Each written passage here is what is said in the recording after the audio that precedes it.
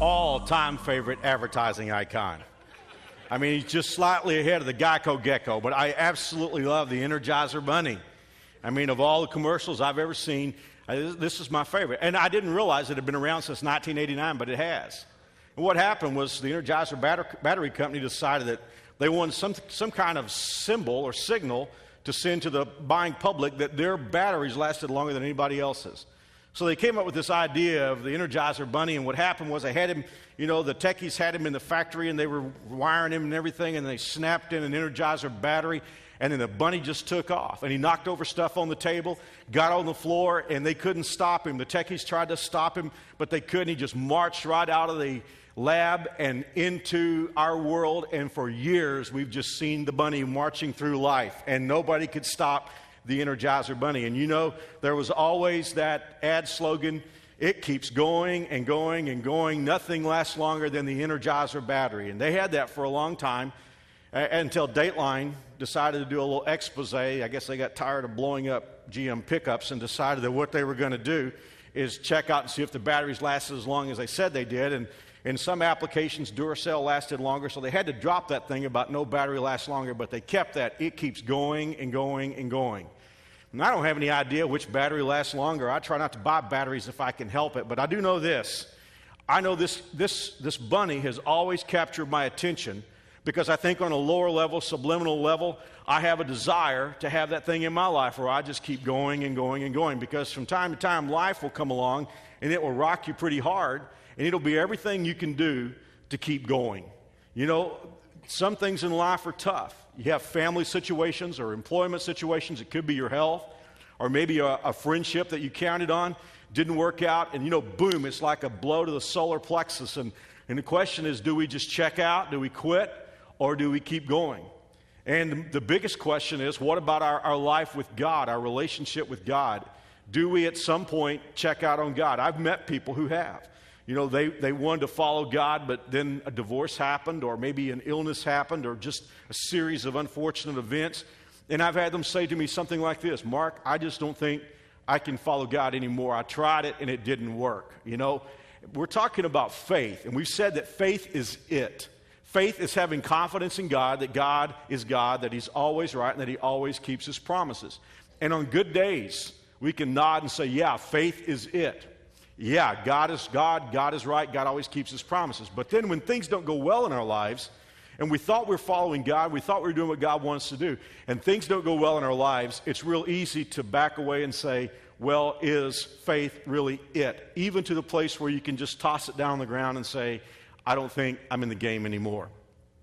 Well, if there was one guy in the Bible who personifies what we're talking about today, and if there was a guy in the Bible that I would think about as kind of the Energizer Bunny who just kept right on going no matter what, the guy's name is Joseph. He is probably my favorite character of the Old Testament. Joseph is one of what we call the patriarchs. That means one of the early fathers of the Jewish people. He is the grandson of Isaac, the great-grandson of Abraham. And he was a great man. He was loved by his father. And most of all, he had the favor of God on his life. And I really believe that today, every one of us who has determined to follow God, we have a measure of favor in our lives. God's favor, God's smiling upon us, God saying, I'm going to let you go places other people may not go. And the more favor you have in your life, the more successful that you can be. But God doesn't put favor on people because like the world puts favor on people. The world favors people who are beautiful, people who are famous. Is there anybody but me here today who's a little weirded out by all the coverage of Anna Nicole Smith? My heart goes out to her. I'm not concerned about where she's going to be buried. I'm concerned about where she is right now. But our world puts favor on people by their looks, because of their, their wealth or because of their fame or whatever. But God doesn't put favor on people for any of those reasons. In fact, God a lot of times blows our mind by choosing someone to put favor on that we might be puzzled as to why he would do it. But God did put favor on Joseph. Early on, God sort of whispered in his ear while he was asleep one night in a dream that Joseph was going to do special things. In Joseph's dream, he was represented by a bundle of grain, and he had 11 brothers. And in his dream, the 11 brothers' grain was bowing down to his. And that was a sign. God was whispering in his ear, you are destined for special things. Joseph understood clearly that God wanted to elevate him, not so that he could, rub it in people's noses, but so that he could be a help and a benefit to people. And Joseph tried to tell his brothers about it, his older brothers, his 10 older brothers especially. They didn't like his dream because they said, who do you think you are? And they didn't like it. And by the way, if you're a person with dreams, sometimes people who don't have dreams aren't going to like you very much. People that are just sort of content to rock along, and as long as money's coming in and they can sleep with whoever they want to sleep with, and, just kind of like enjoy life the way they want to. You come along and you have dreams for something big, and you tell them about those dreams, and you're going to make them a little uncomfortable. And that's what happened with Joseph's brothers. They hated him. But there was nothing they could do while they were at home because Joseph's dad loved him very much, and these guys didn't want to upset their dad. But just giving you a little quick background here, the patriarchs were all nomads. That meant they had to keep on the move. They had flocks and herds, and they had to just keep them going for grazing and water. And so Joseph's 10 older brothers had been assigned to take the flocks out and find grazing some distance away from home. And Joseph was left there to help his dad manage the business. And one day, Jacob, Joseph's dad, said to him, I want you to go out and check on your brothers and bring me back a report of how they're doing. By the way, don't you hate sometimes to have to be a hall monitor in life when somebody assigns you to go check up on other people? Joseph's brothers already didn't like him. And when they saw him coming, they said, here comes Daddy's boy. He's coming to check us out. And they said, this is amazing to think about that brothers would think this way. But his brothers said, here comes this dreamer, let's kill him. Can you imagine your brothers or sisters wanting to kill you? Some of you may say, yeah, you can. But I mean, this is what happened. They just said, let's kill him. And their oldest brother, Reuben, he was kind of like vacillating back and forth because he was chiming in with the let's kill him part. But at the same time, he knew that his dad was going to be upset with him as the oldest brother, holding him accountable. And so Reuben, his oldest brother, said, well, let's just put him in a pit and think about it for a while. And they did. And along come these slave traders on their way to Egypt.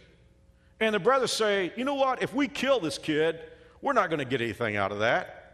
So let's sell him to these slave traders. They'll kill him. We won't be responsible, and we can let our brother know how we feel about him. And they did. They sold him as a slave.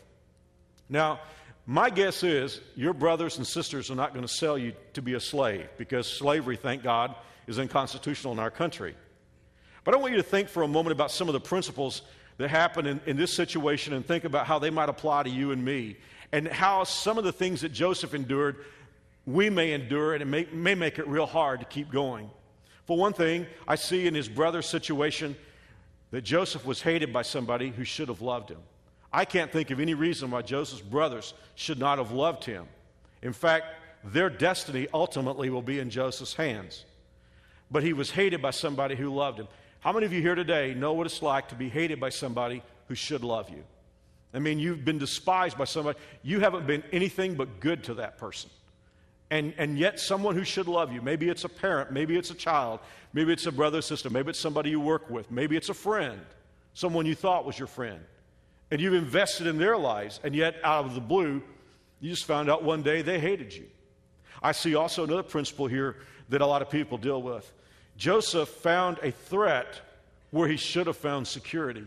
I mean, of all places, the world is a scary place. Of all places where a person should be able to feel comfortable and feel at home, it should have been with his brothers.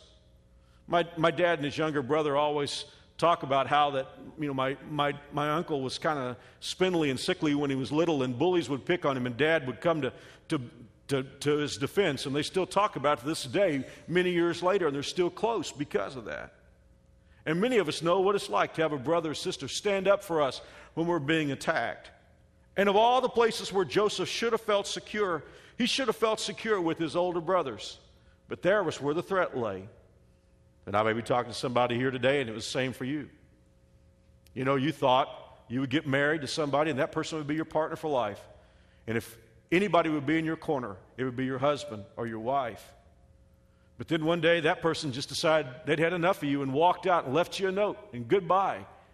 Or maybe that person that you thought would be your life partner, your soulmate, cheated on you, and you found out later on that person was just playing you for a fool.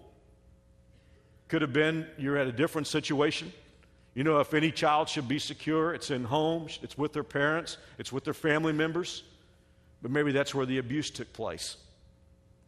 Or it could be that you had a bad experience in church. You know, if there's any place where people should love each other and protect each other and care for each other and not judge, it should be a church. But maybe that's where the rejection took place. What about how that works in your life? My guess is I've talked about every single one of us with those two principles. Did it make you stop? Or are you, on the other hand, still going? Well, Joseph was. I don't know how he kept his spirits up, because here is a boy who had been loved by his dad. He had the favor of God, and his brothers sell him. I envision what it must have been like for Joseph to be tied up with a rope and dragged behind a camel. He doesn't know where he's going. He doesn't know what these people are going to do to him. He doesn't know the language. He doesn't know the customs. And most of all, he is now a piece of property. And of all places, he winds up in Egypt. Joseph doesn't know anything about Egypt, but he's there. And he gets sold, and he winds up in the home of a man who would be our modern-day equivalent of the chairman of the Joint Chiefs of Staff, or perhaps the Secretary of Defense. The guy's name was Potiphar. And I guarantee you that when Joseph started out, he had the very worst jobs in the house. He was doing stuff that we wouldn't want to talk about before lunch or after lunch. Because, you know, he was a foreigner, he was a slave, 17-year-old kid, he's a piece of property.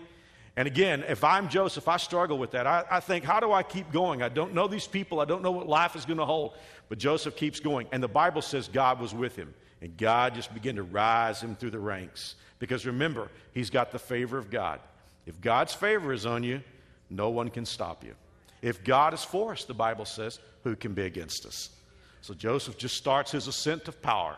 People just notice, when you give Joseph a job, no matter how cruddy it is, no matter how ugly it is, you give Joseph a job, it gets done.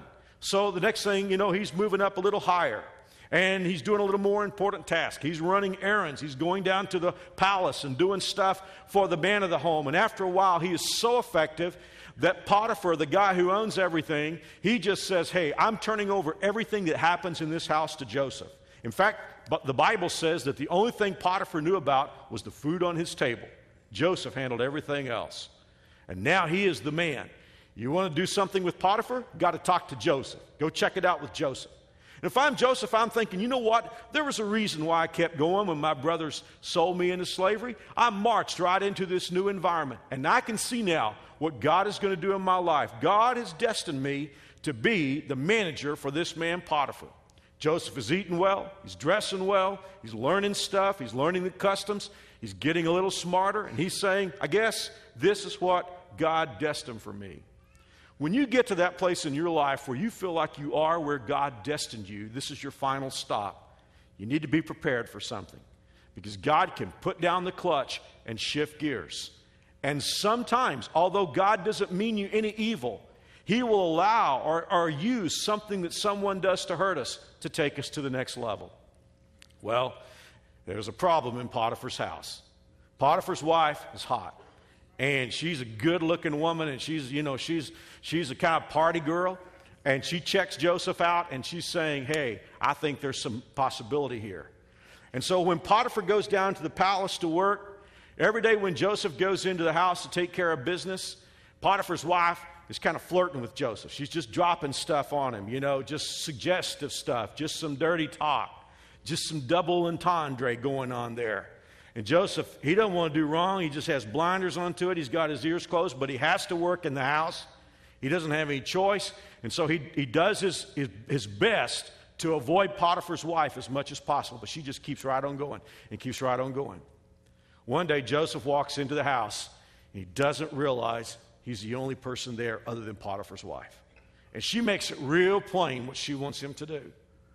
Then I love what Joseph said, and I think every man who wants to be a man of honor needs to listen to what Joseph said there.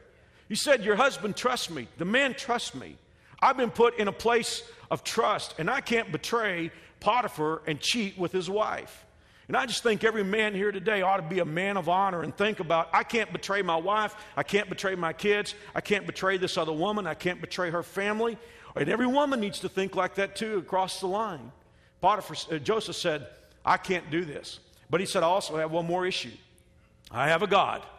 And that God has been whispering things in my ears ever since I've been a little kid, that he's got special plans for me, and I'm not going to betray my God. I'm not going to do this thing. Kudos to Joseph. You would think, man, Joseph's going to keep right on marching here. We're proud of him. But all of a sudden, things take a terrible turn. Potiphar's wife reaches out and grabs his coat or his robe that he's wearing, and she won't let him go. And she keeps after him. And finally, Joseph does the only thing that he knows to do. He can't pull his robe back from her, so he just runs out of his robe and runs out of the house. Well, you know the old saying, hell hath no fury like a woman scorned. And Potiphar's wife decides she's going to tell a little different story. She's going to put her spin on it. And her story to her husband when he came home that night was, this Hebrew came into our house and he tried to rape me, and I grabbed his coat and I screamed and he ran. How 180 degrees can you get? And that night, forgive me for breaking a sentence, but realize how it was that day in Joseph's life. He woke up that morning a man of power and a man of influence and a man who was rising to fame in Potiphar's house. He woke up with everything going for him. By nightfall, he's in an orange jumpsuit and he's being thumbprinted for attempted rape. Now let's back off from that for a moment, because my guess is you won't be charged with attempted rape. But some of those principles that Joseph dealt with, you're going to have to deal with. I don't know why Satan does this. I think he just does it to hurt us as much as he can. But oftentimes, he will work to accuse you of the thing you're least likely to do. You know, I don't like to be accused of anything, but if you're going to accuse me of something I'm guilty of. In fact, ordinarily, I'll tell people, this is a weakness of mine. This is a problem that I have. If you and I are brought to task for something that we've done wrong, it might not be pleasant, but we can sort of deal with that. We can say, yeah, I had it coming. But what's it like when somebody accuses you of something you would never dream of doing? What if somebody accuses you of the very opposite of what you had in mind? Satan has a way of doing that, and he gets his people to do that. And it hurts so bad. It's just the sense of, I would never do anything like that. Can you imagine how Joseph felt when they were interrogating him down at the prison and asking him about what he did and trying to get him to confess, and all the time he did the very opposite? I think that's really tough. Sometimes, parents need to be wise, because oftentimes they accuse their children of doing things without really knowing whether their kids did it or not. And that's when kids many times become bitter and say, if I'm going to be accused of it, I might as well do it.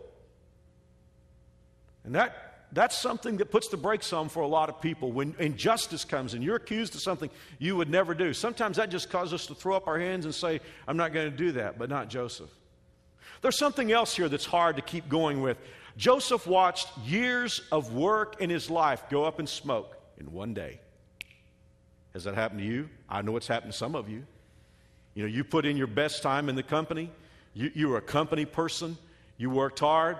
You stayed late when you didn't have to work on projects. You came in early when nobody was watching the clock, but because you cared about your job and you cared about the company, you came in and gave it your very best. Only one time to walk into the factory, not know it was coming.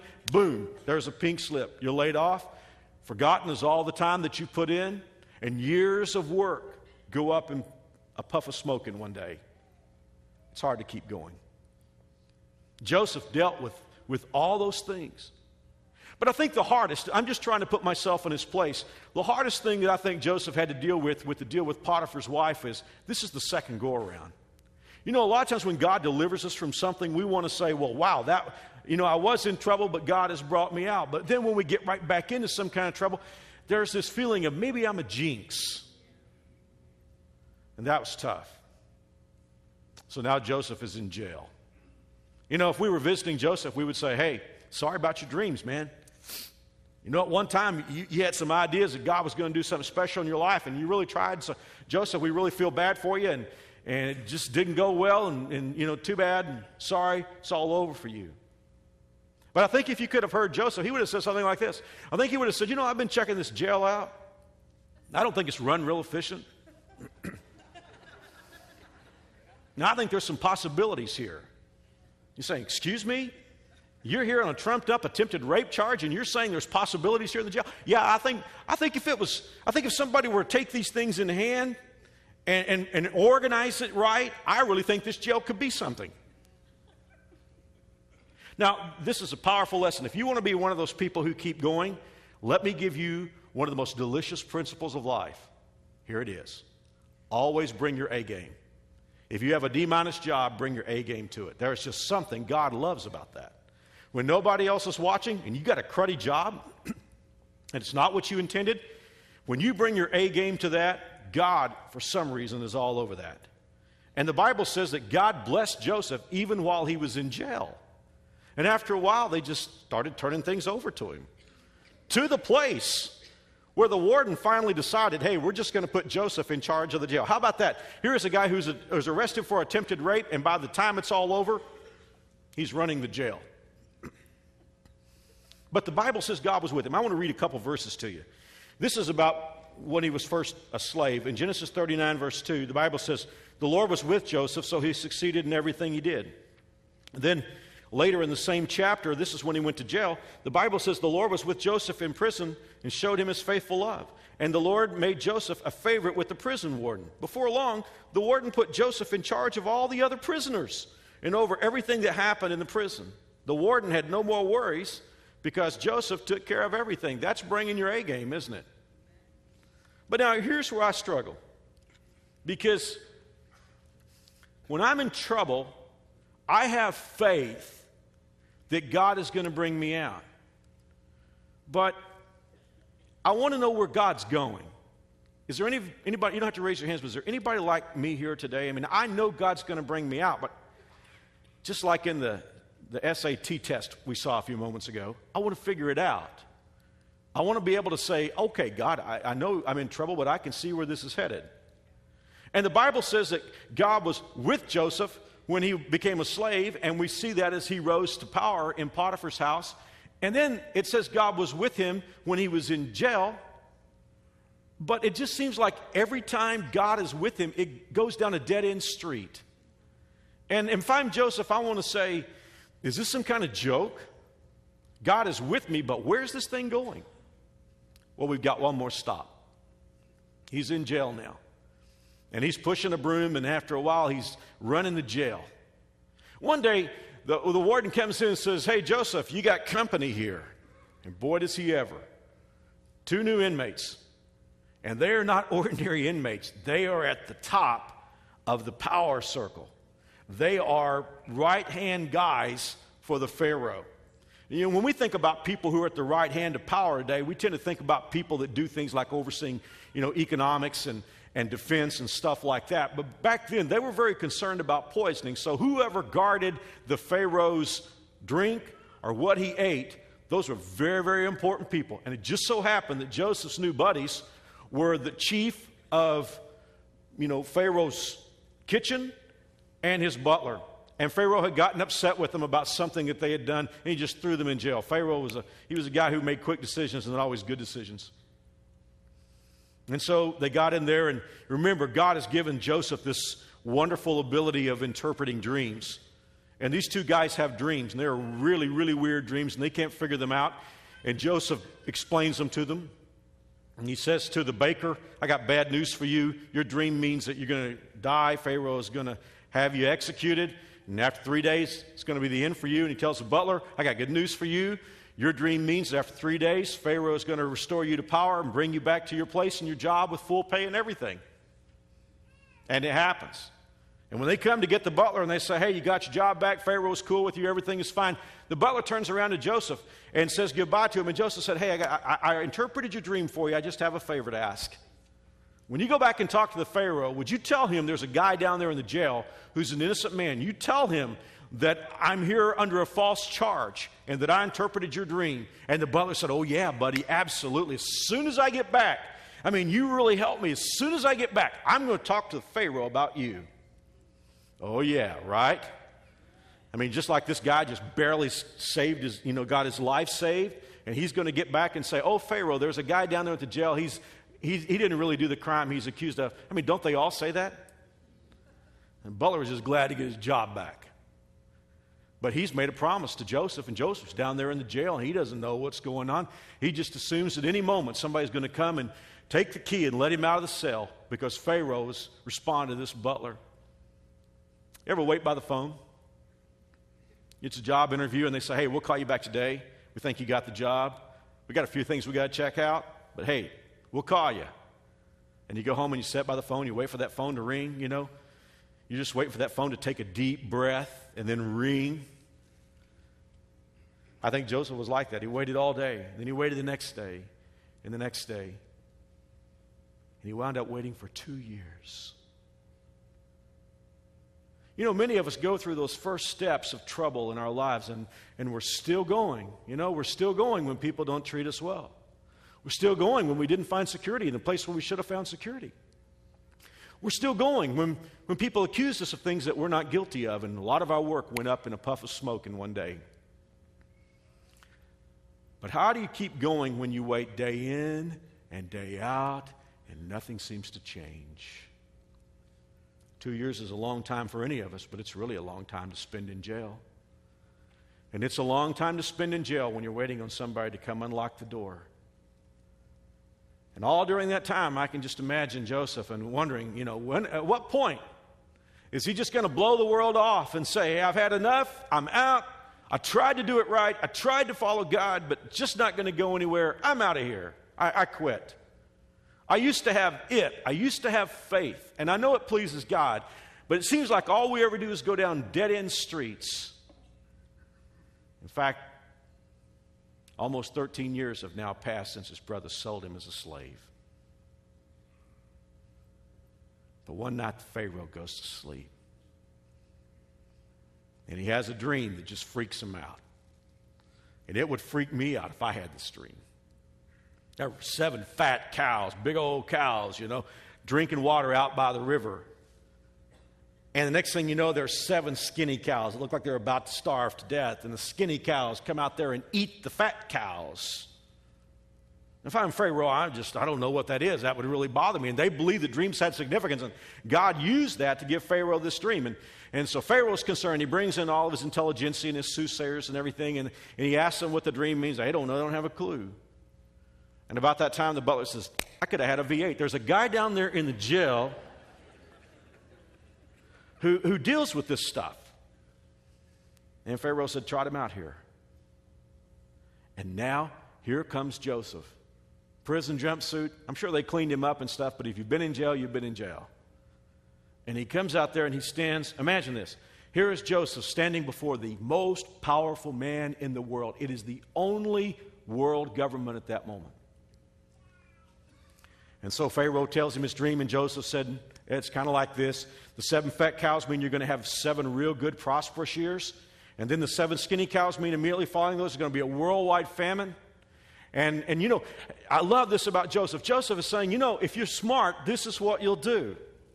If you're a person who has vision, you can be the lowest person on the chart, but you're the kind of person who can walk into a room and say, this is what you ought to do. So here's a guy who came fresh out of jail. He's talking to the most powerful man in the world. And I love this about Joseph. Joseph's saying, I know what you should do. This is what you ought to do.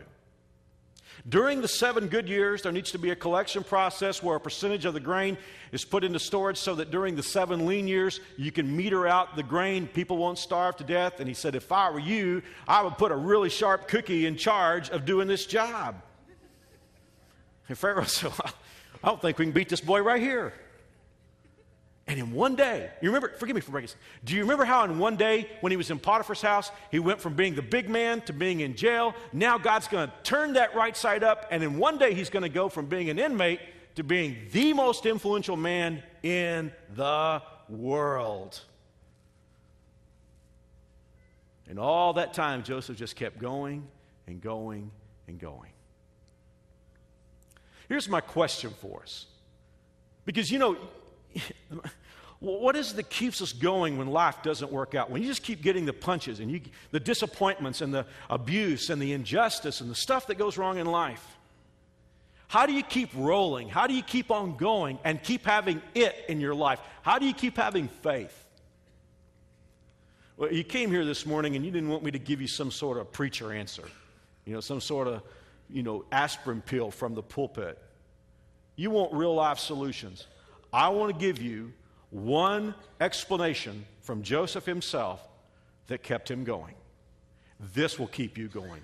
It's in the last chapter of the book of Genesis, chapter 50. And what has happened here is now, Joseph's brothers who sold him, he's invited them to come live in Egypt. Joseph is wealthy. He's making them wealthy. And they get worried down the road that Joseph is really going to try to get even with them sometime. And they're asking him, are you going to get even with us for what you did? And I want you to see Joseph's answer because it explains to us how he kept going when everything was bad. This is in verse 20. You intended to harm me, but God intended it all for good. He brought me to this position so I could save the lives of many people. Now, this is the thing that kept Joseph going, and this will keep you going, and this is what it is all about. A lot of stuff in our lives is bad. Circumstances are bad. People have bad intentions toward us. What Joseph said to his brothers what was this? He was saying, I know you intended to hurt me, but I wasn't focused on your intentions. And here's the deal. If you and I focus on our negative circumstances and the bad things that people do to us, what we're going to say is, I'm never going to come out of this mess. It's going to happen to me. My life is finished. My career is over. My family is just not going to work. If you keep your eyes on your intentions and other people's intentions, it'll drag you down and you'll stop. Joseph said, you intended it for evil, but God had another set of intentions, and what kept me going was I was focused on God's intentions for my life. Joseph understood that ultimately it's God's intentions that prevail. And that's true for you and for me.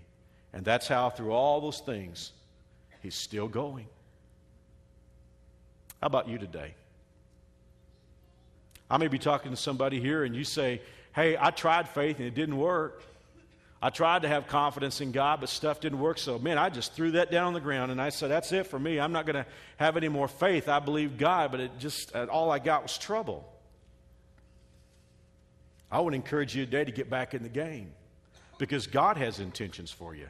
At any moment, if Joseph had checked out on God, well, he wouldn't have ever received what God had for him. And by the way, do you see the thread that runs through Joseph's life? I mean, God wanted to spare the world from a famine. The power is in Egypt. God's got to get Joseph in Egypt somehow. Slave traders took him to Egypt. He's got to get him close to the Pharaoh. If he doesn't get arrested, he doesn't see the butler and the baker. I mean, God just used all these events in his life, these sequences, to get Joseph right where he wanted. And by the way, being the most influential person in the world by the time you're 29 years old, that ain't bad. It's not the normal resume trek, but that ain't bad. I'm talking to another group of people today. You're here and you're saying, Mark, I'm hanging on, but I'm hanging on by a thread. I'm just hanging on by my fingernails. Could I give you one of the most powerful verses in the Bible today regarding faith? It's in the faith chapter, or the faith section of the Bible in Hebrews chapter 10. Real quickly, I have a bad habit. My wife is one of those kinds of people who saves things and organizes things. I'm the kind of person, if I haven't used it in 10 days, it goes in the trash. I just get rid of it. And I was that way even when I was a kid. And my mom used to have this thing she would say to me. She'd say, Mark, hang on to that. It'll be worth something someday. Listen to what God says about your faith in Hebrews 10, verse 35. So do not throw away your confidence. It will be richly rewarded. You need to persevere so that when you have done the will of God, you will receive what He has promised. See, God wants us to hang on and to do His will and to do what He's called us to do. And the Bible says that when we do what He's called us to do, He will give us what He's promised. That's what I want to challenge you to do today. Stay in there. Trust God, even when things get bad. And you'll keep going and going and going right to the destiny that God has for you.